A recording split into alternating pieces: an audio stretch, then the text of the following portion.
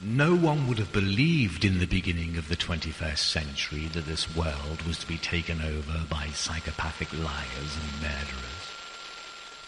Not many had heard of the word ponerology or pathocracy. Man's vanity, ignorance, greed and selfishness had led him to the end of days. The end of days that had been carefully and secretly planned a long time ago. Some, who did have some idea that all was not as it should be, scrambled frantically for truthful information in cyberspace on the World Wide Web, the Internet. But alas, the powers that be had known in advance that this would happen, and had beforehand set up sites that would trap these truth seekers. Sites full of disinformation, little bits of truth as bait on the outside, but containing nothing but lies, manipulation, and filth within. But one news site did shine a light brightly in those dark days.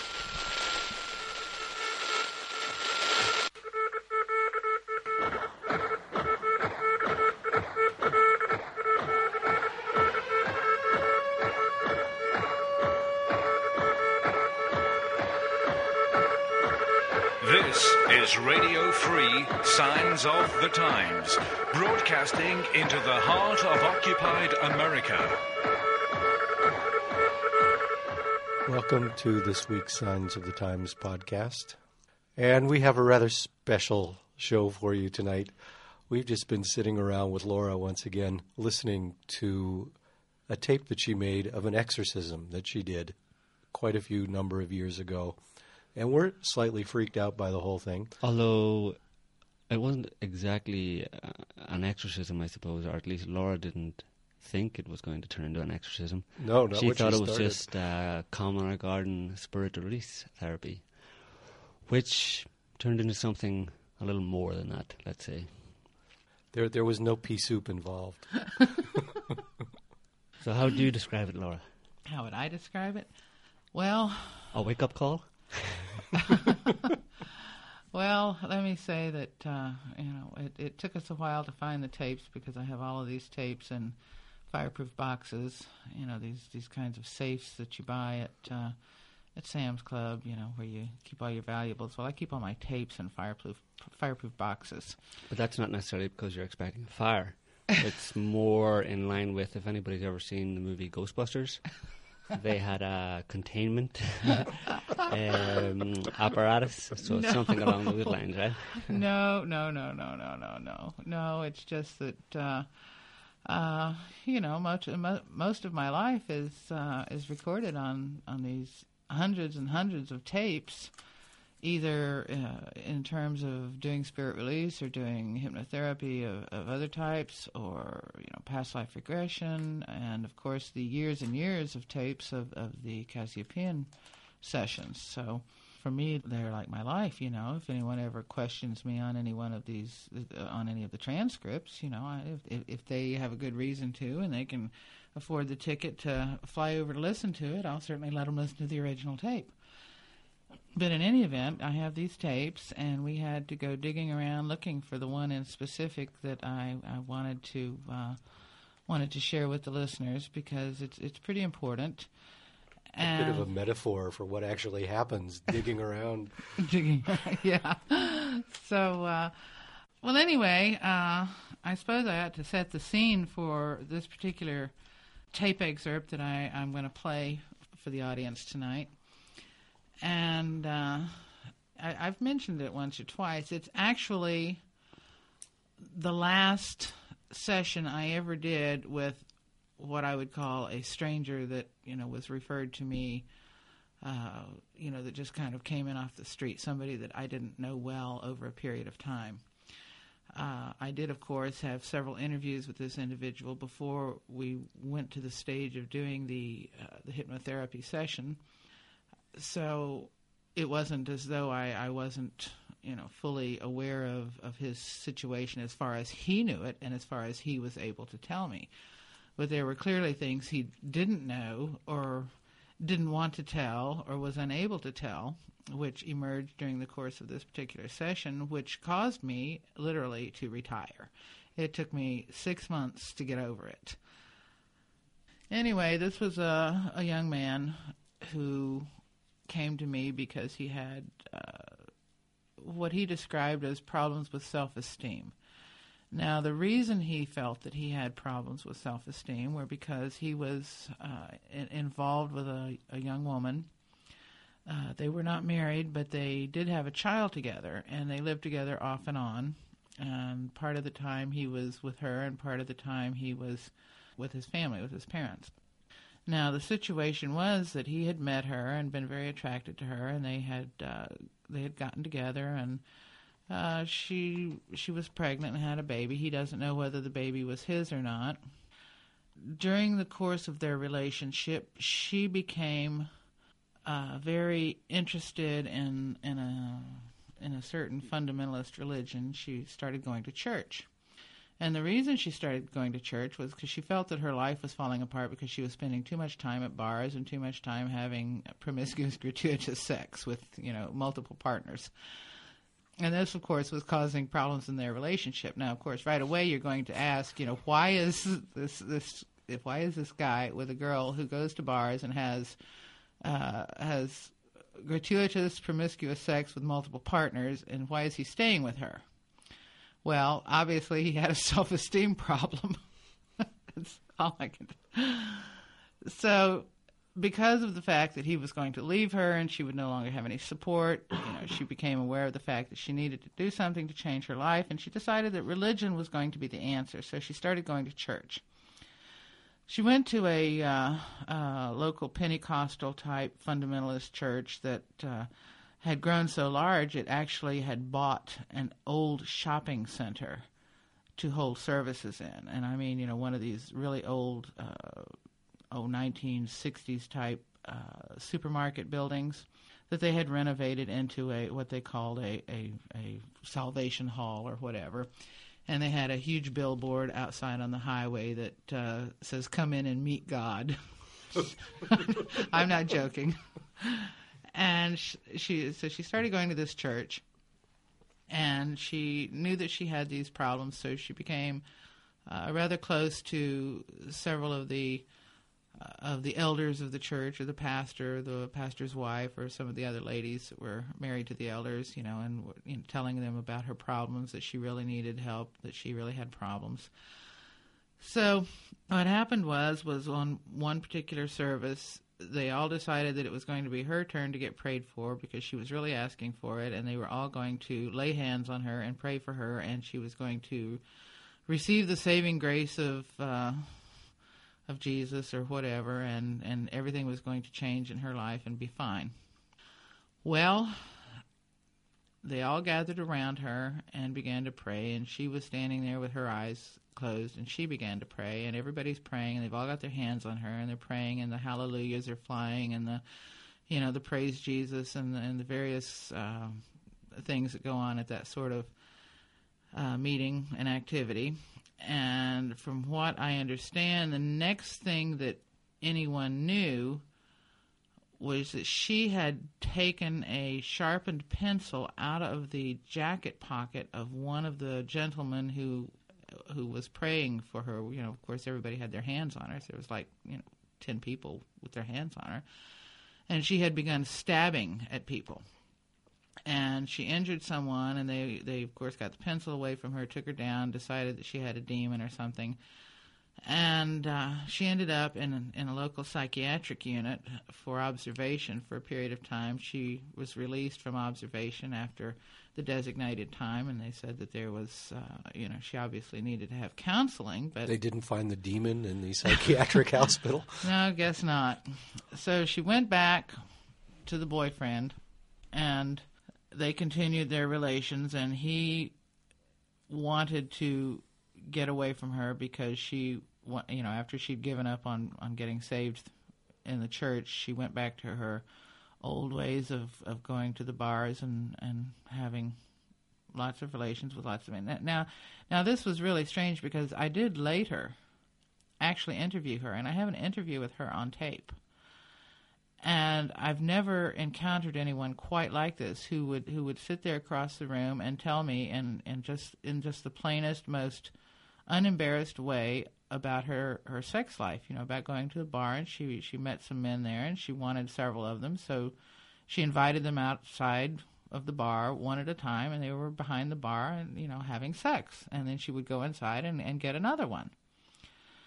And she didn't seem to think that this was at all unusual, except that she knew that it made her boyfriend jealous. Well, he wanted to end the relationship, so he ended up going to a local bookstore looking for some self-help books, and that's where he picked up one of my cards and called me, and that's how I ended up on my therapy sofa, so to speak. Actually, he didn't make it on the sofa, but so he told me most of this story, and he said what he really wanted and needed was to have the strength to be able to just walk away from this situation, because every time he walked away, she would call him up and he just felt an uncontrollable urge to go back to her. He could not resist her. Whenever she called and said she was sorry, she would try again, she would be good, she would, reinitiate the relationship on better terms. So he wanted to have the strength to say no. That was it, really. He just wanted to be able to say no and mean it and stick to it. So that seemed like not too difficult a thing. I mean, you give someone some therapy, find out where in their life, usually in their childhood, they made decisions about themselves that they weren't worthy, or they weren't strong, or they didn't deserve to have happiness, or they needed to be abused because abuse was what they perceived as love, any number of things. And from what he told me about his childhood, his past, there was nothing to indicate any kind of abuse. There was nothing to indicate that he had a really miserable childhood in any way. It sounded like a fairly normal upbringing. So I wasn't thinking that I was going to be dealing with somebody who needed heavy-duty psychiatric care, because if I thought that there was any serious abuse, I would have sent him immediately to the nearest psychiatrist or psychologist. So after having this interview and learning about this situation and learning as much as I could about his background, where he grew up, where he went to school, what kind of grades he made, that sort of thing, and then I scheduled him for a session. I had developed a handy little technique along the way, which I called remote spirit release therapy. And actually I learned this from reading some of the writings of Carl Wickland, who was a psychiatrist at a mental hospital back in the 30s and 40s. He wrote a book, 30 Years Among the Dead. And he would use his wife, I believe her name was Bessie or Betty, that may not be it, but in any event, he would use his wife as a medium and put her under hypnosis to diagnose his psychiatric patients in the psychiatric hospital. And it was so effective that, he continued to do it, because, of course, he was working with people who were seriously ill. That's why they were in a psychiatric hospital. And his method was quite effective, apparently. So I thought, well, this is pretty handy. And I had already been doing this for a considerable period of time. I had a friend that I would... actually, I had 2 or 3 who volunteered to do this from time to time, so it wasn't always the same person. But, one of my volunteer mediums would come, and I would put them under hypnosis at the same time that the subject was under hypnosis, and what the subject couldn't deal with or couldn't see, or if there was any serious blockage, I would simply ask the medium, anyway, we'll call him a medium for lack of a better term. Well, how about calling him the viewer? I would ask the viewer what they could see or what they could contribute in the way of insight about the situation. This was also very useful when an individual was beleaguered, or where the situation was such that I felt that they needed somebody to be with them, to more or less hold their hand. And it was really kind of a handy way, because it was like the viewer went into hypnosis with them, which was very helpful. They didn't feel like they were alone, and they, and they could talk to each other. They could talk to me. I could talk to both of them. So it was kind of a unique way of dealing with it.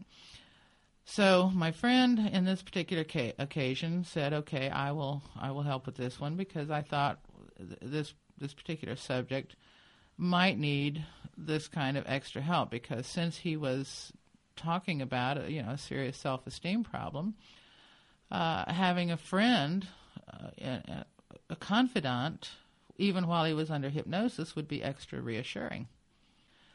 So I had both of them under hypnosis, and I was going through the more or less standard script work that William Baldwin presents in his book Spirit Release Therapy, or Spirit Releasement Therapy. And it's a pretty formulaic series of things that are said or pronounced at different times. Naturally, you don't just do it like you're reading. You have to understand what you're saying and doing, and there's plenty of room for ad-lib. But essentially, the formula is pretty much the same. You call on the spirits of light or spirits of healing. He calls them the rescue spirits or the rescue angels. And since his technique worked and people seemed to like it, I generally just used it pretty much as he had set it up. So I did the initial viewing of this individual and identified, several so-called attachments or pockets of discordant energy, and between him and between my friend the viewer, we took care of those fairly effectively. That was not a problem. And then I wanted to take him a little deeper to find out if there was anything else, and I wanted him to find or create his safe place that he could operate from, to go into some other issues. And what happened was when I asked him to find the door to his safe place or his private room, and I asked him to go to it and open it, he said, "Well, I can't." And I asked why, and he said, "Well, it's covered with ice." I mean, it had a thick layer of ice on it. Had you ever encountered a situation like that where somebody was in front of a door that was blocked by a sheet of ice? No, I hadn't. I mean, there were lots of doors. I mean, generally I would ask the subject to create their space, and I would just say, okay, there's a door, and you're going to open it, and then on the other side of that door is, your sanctuary, your safe place. It's a place that only you can go. It belongs completely to you. There's nothing in there but, what you want to be there, etc. And people would generally create all kinds of doors. Some people would have garden gates. Some people would have, big oak doors with, brass studs on them. Some people would have, nice French doors with panes of glass, or they would have a door with stained glass designs on it. It depending on the personality, they had all different kinds of doors, but I had never had anybody who had a door covered with a foot-thick sheet of ice. That should have warned me. But in any event, my subject didn't seem to be able to know what to do with this sheet of ice, because, of course, from my perspective, getting him through the door so that he could interact with his own, deep subconscious issues was my objective. So I inquired of my viewer, what did he see and what did he suggest? And he said,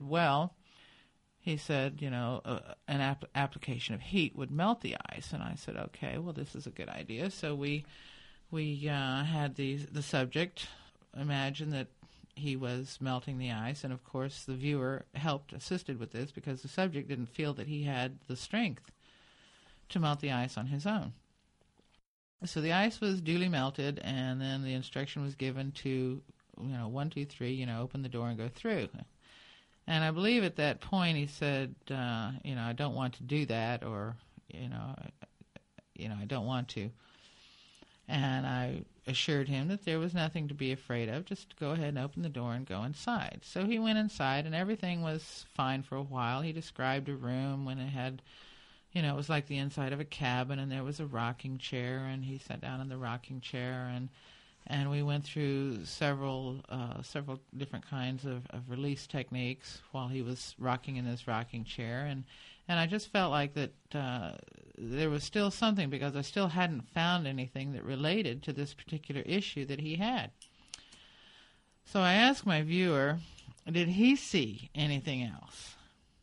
And he said that there were 2 gray cords or ropes, or what appeared to be 2 gray cords or ropes, attached to the subject's feet that extended off into space.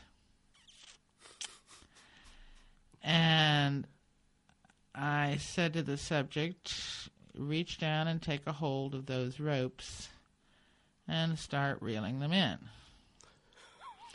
And that's when things really started to go south.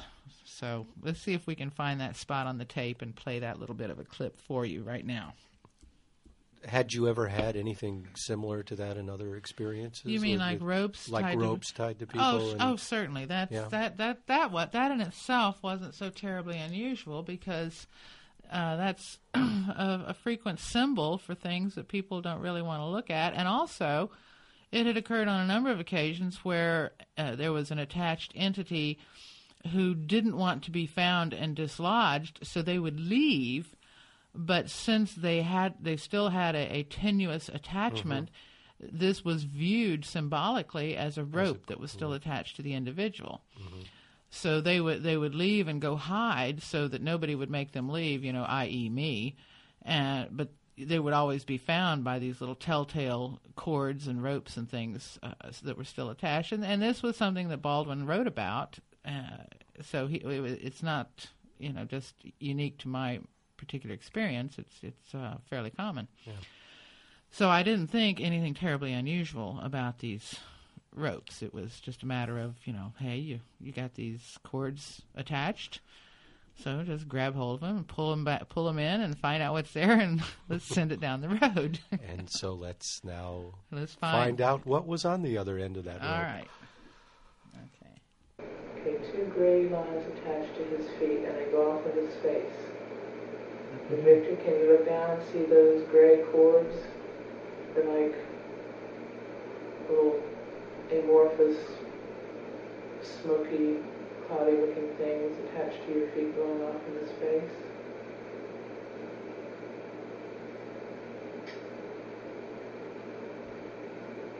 Now, what do you want?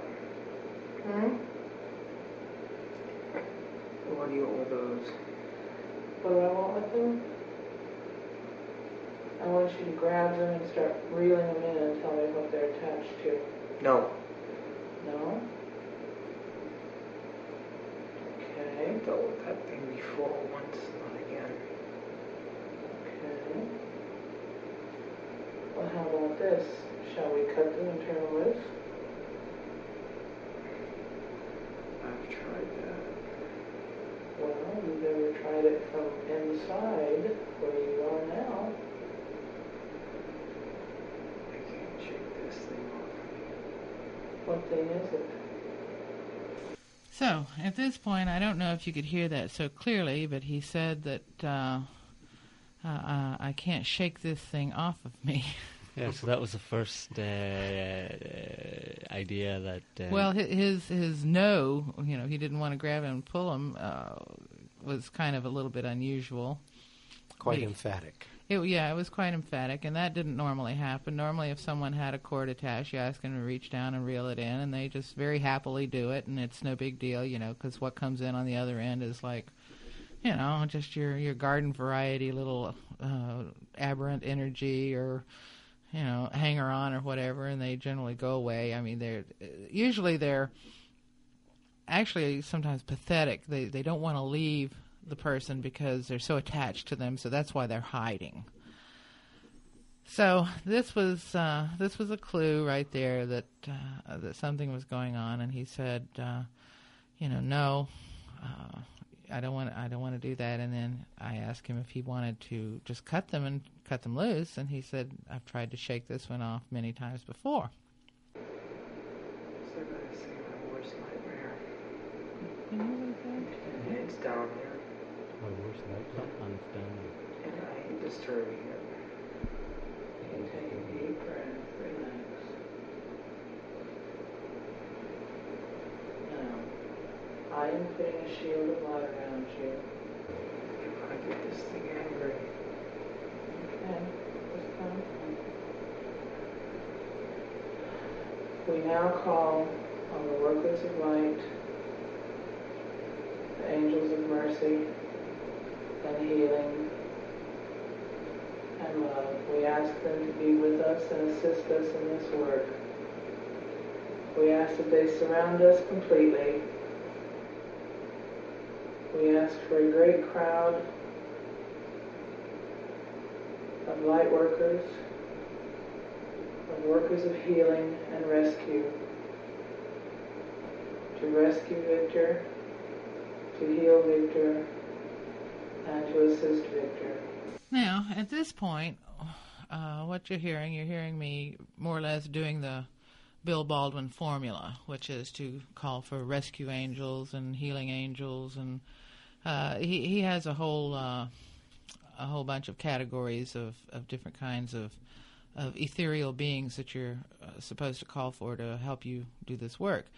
Now, from my point of view, it doesn't matter to me whether they do or do not exist. What matters to me is that the subject can utilize them as symbolic figures to do what he wants or needs to do. I mean, it's as I said, the same thing with past life therapy. It didn't matter to me a lot whether the scenarios that the individual created as a past life or whether they were real past life. What mattered was that they were the tools that he worked with to deal with his issue. It was his own drama that he could create to deal with whatever was bothering him. So in this particular type of situation where you're dealing with these aberrant energy type things, and whether they are actual attached spirits or attached energy globules, or whether they are portions of dissociated personality, at this point I can't say.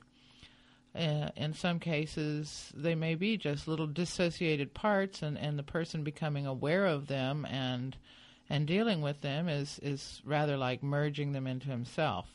But in this case, it was going to be a little bit different. But anyway, I just wanted to point out that what I'm doing here at this point is using Baldwin's fairly formulaic requests for, healing angels or workers of light or rescue angels or whatever, to come along, because these are the tools that you array for the subject to be able to use to deal with whatever it is he's going to be dealing with. But at this point in the session, the cords are still there and he hasn't reeled them in yet. Yeah, the cords are still there, and he hasn't reeled them in that I'm aware of, no. And I was not really alarmed. I just thought that this was, I had several situations where there were some fairly nasty customers that came along with people, and they were somewhat resistant or tricky or snide or slimy or, any numbers of things like that. But generally with just a little exertion and calling in all these tools for the individual to work with, you've got all these so-called angels and so-called spirits. Whether they're real or not, like I said, I don't know. Maybe they are, maybe they're not. And it was, even with some of the more repellent types that I had encountered, they, responded fairly formulaically to the process. Mm-hmm. So let's continue. So it worked. Yeah, so it worked. And we ask it in the name of the light and the knowledge of the light. Amen. I told you, don't mess with them things, man. What we are calling in is more powerful than anything that's out there. Now, at this point, you're going to begin, and for some period of time, you're going to hear some little cracky noises and little funny sounds in the background. What's happening at this point is that, once he shouted, once that whatever it was woke up or came forward or whatever, the individual began doing some very strange things. First of all, he was lying on the floor with his head perpendicular to the corner of a sofa. The sofa is where my viewer was reclining under hypnosis, and the subject was lying on the floor on a pallet with a pillow, with his head right at the corner of the sofa and an end table. On the end table was the tape recorder, and the microphone of the tape recorder was clipped to a lampshade that was also sitting on this table. So there he is, perpendicular, and he began to writhe, very much like a snake. He would, move his shoulders up and down alternately, and his hips would move around, and his torso would twist, and the odd effect of all of his muscles rippling, from top to bottom or bottom to top was quite unnerving. So you can tell a little bit of this from the sound of my voice, that I'm just a little unnerved at this, because usually I'm just dealing with a recalcitrant entity that communicates with me and doesn't usually produce this many effects. I mean, the effects of emitting quantities of gas is not terribly unusual. But in this case, this was accompanied by these other physical manifestations of swelling, enlargement of the abdomen, expelling of gas, undulating like a serpent, and just generally writhing around in a very unpleasant way. Victor, you must ask for the light to come and assist you and cleanse you. She's mine. I told you to leave him alone. And what is your name?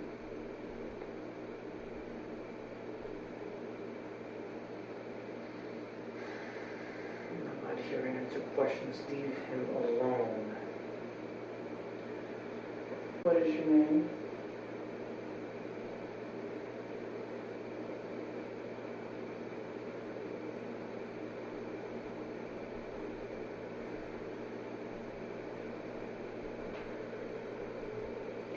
You're so smart. You figure it out. At this point, I began more or less doing the Bill Baldwin formula again. And rather than engaging in any kind of dialogue with whoever or whatever it was there who basically told me that if I was so smart I should figure out his name, I decided I would just go through the formula, because more often than not the formula worked. So that continued on for, probably a good 10 or 15 minutes. I'm not going to play all of that repetitiously. Just imagine that for, considerable periods of time in between these interactions that we're including here, that there were long periods of me going through the formula, which is calling on the angels of light, the workers of light, increasing the light, encouraging Victor to, turn to the light, to make the choice to free himself from this, this oppression or this whatever it was, and lots of encouragement, lots of soothing, loving, encouraging kinds of things. So that's pretty much what was going on for quite a period of time. Now, let's see what happens next. In the name of the light. Not in this lifetime. And why is that? This one is mine.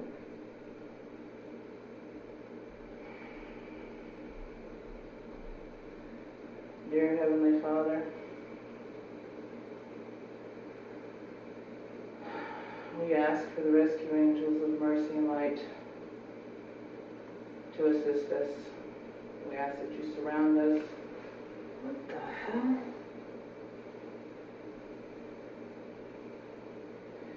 We ask that you spread your merciful nets of light around this one. This thing's been at me for over 12 years. That you draw him up into a net of light. We ask that you carry him into the light,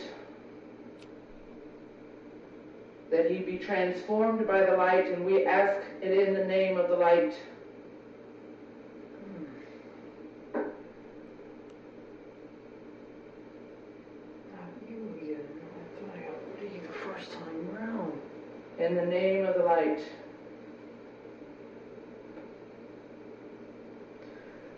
thought my first wife and her children defeated you the first time around. What the hell? You're supposed to be gone. There's no way you're here. I got rid of you. I know. Like, there's no way you're here. I got rid of you. I thought I got rid of you. At this point, what you're hearing is the subject emerging momentarily and making a number of comments about what he's realizing, that there is something there.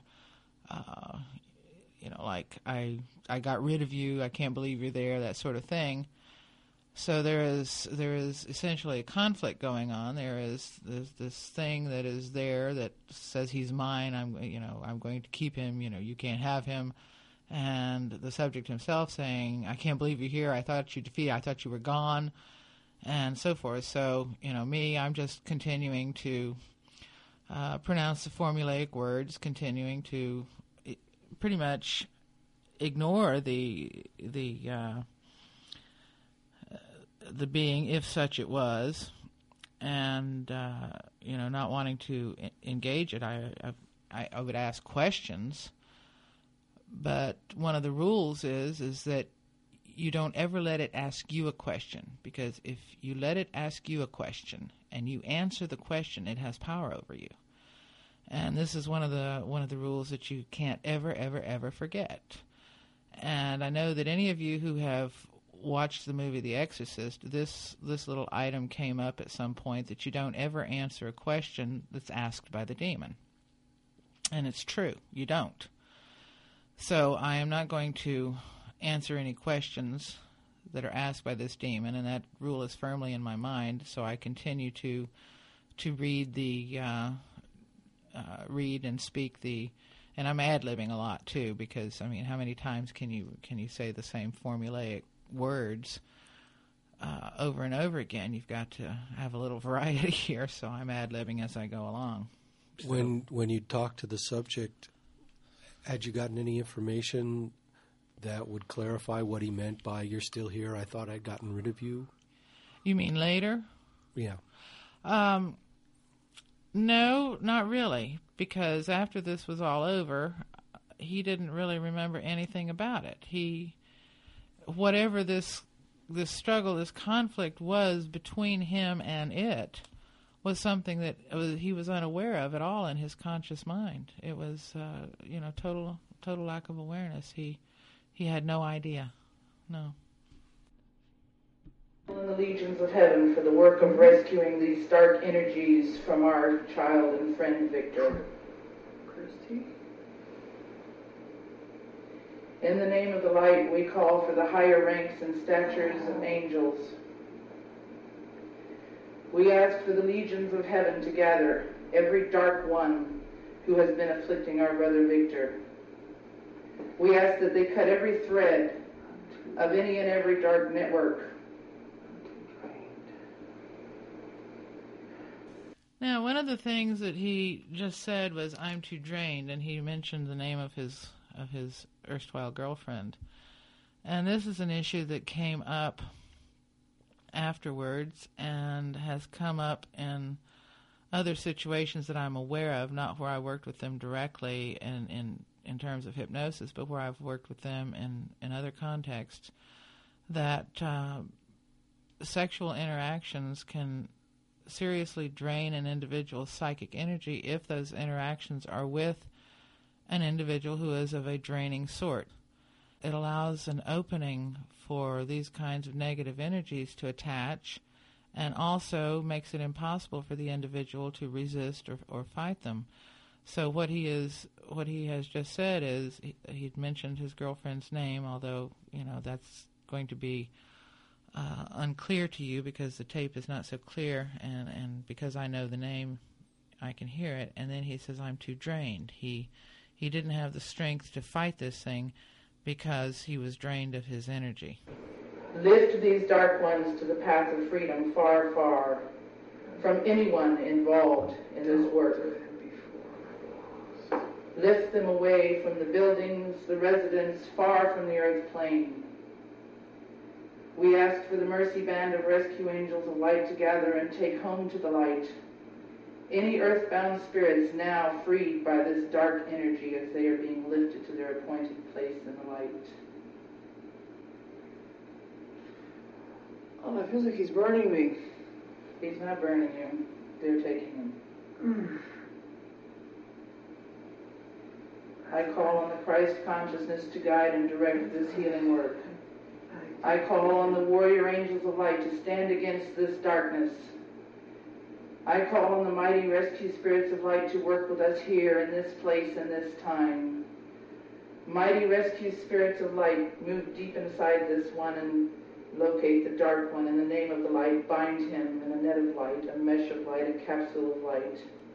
Bind him in an impenetrable, inescapable, impervious capsule of light surrounding that darkness. Box, I need the box. Squeeze him and take him away. I need the box.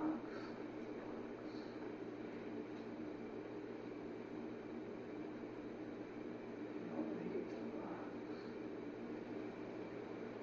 I need that box.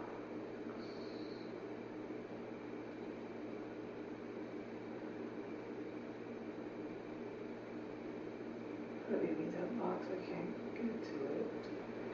I call on the warrior angels to locate any pipeline, any conduit, any fiber, any thread, any connection from any outside source of dark energy to this, our brother Victor. Warrior angels of light, please cut and sever any connection to this darkness and lift it away from our brother Victor. I need the box. The box is my answer. I need the box. I can't get to it. What's in the box? Something I've kept under lock and key. Something make the pain go away.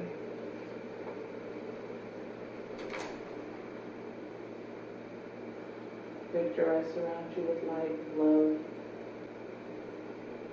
The gathering of light workers, Archangel Michael and the warrior angels and the rescue angels are all here to assist and support and cleanse you. Victor, are you willing to give up the box?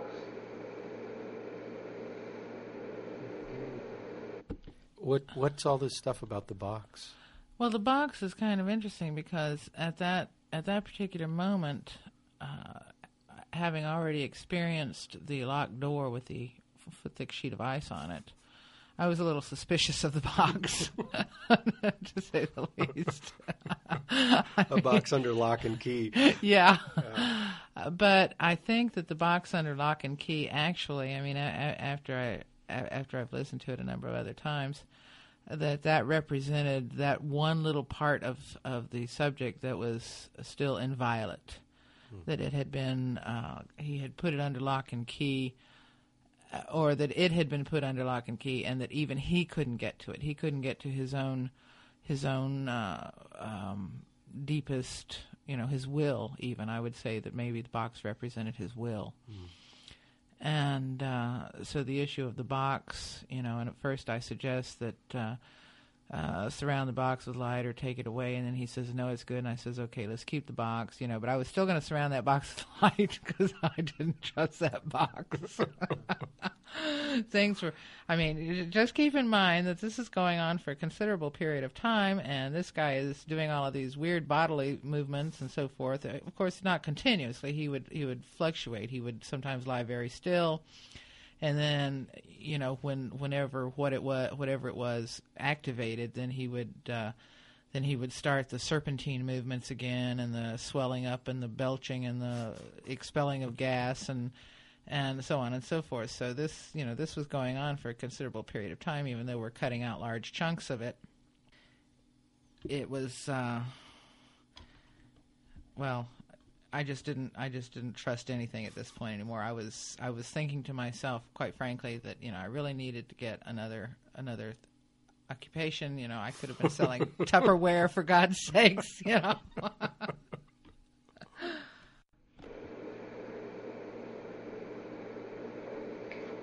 opening that box once it opens up.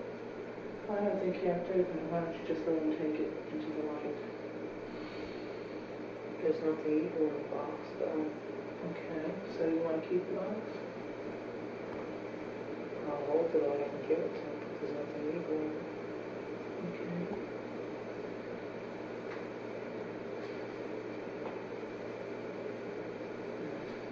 Put the box in the light.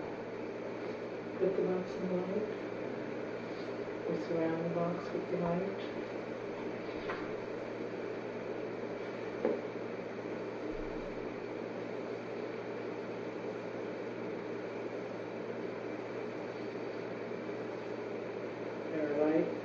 Everywhere.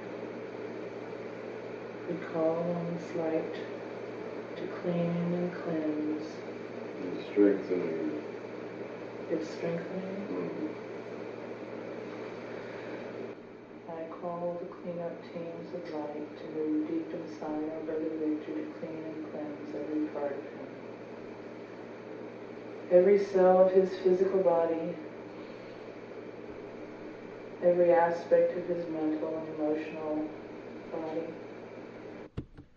Now, let me just say that at this point, I'm thinking that the formula is pretty much working. He's kind of settled down, and my viewer has told me that the light is strengthening and things seem to be going well. And he had said that it was burning him, and you had said no, that they were taking away this negative entity. Yeah, so I'm thinking everything is going pretty smoothly. So I'm kind of relaxing into the flow of things and just going along, and thinking that it's time to do the final part of the process, which is bring in the cleanup team, and they clean and cleanse all the cells in his body. And is that part of Baldwin's ritual? Yes, is the cleanup team. Yes, I swear he's actually got that in the book. Yes, that you have the cleanup team. They come and they clean and cleanse, all the cells of the body, and they clean the spirit, and they